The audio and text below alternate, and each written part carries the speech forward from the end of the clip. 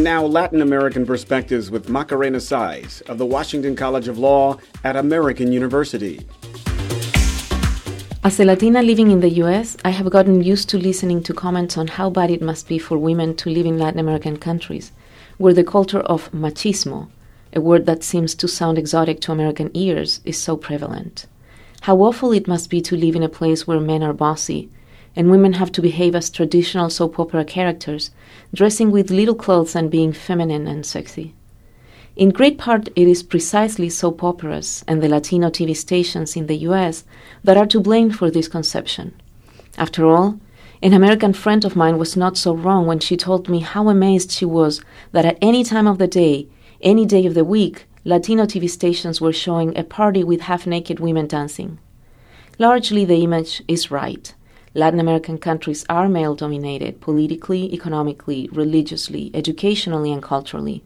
Women suffer violence, suffer from social and even legal pressures to conform to gender stereotypes, suffer employment and labor wages discrimination, and in many countries their lives are worth not the same, but less than a fertilized egg.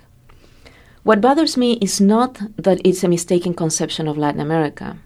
It bothers me, however, the idea that Latin America is perceived as more patriarchal than the U.S., as if the exotic word machismo did not have an equivalent in English. It did not exist in the U.S.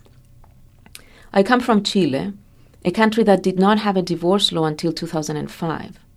At the same time, I come from a country where twice an agnostic doctor and single mother has been elected president with an incredible popular support, a country with an extended mandatory maternity leave and free and subsidized childcare centers.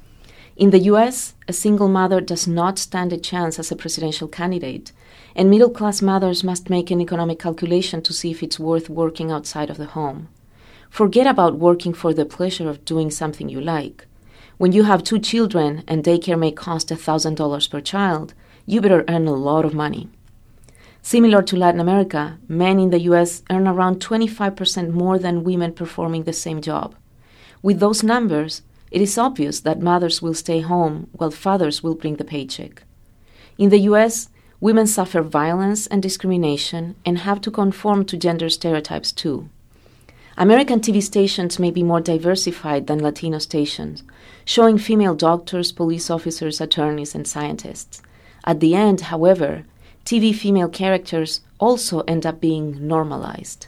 Even the toughest female character will wait for the marriage proposal she dreams about, or will become a caring mother, or will keep being a tough woman, as long as she is a very sexy one.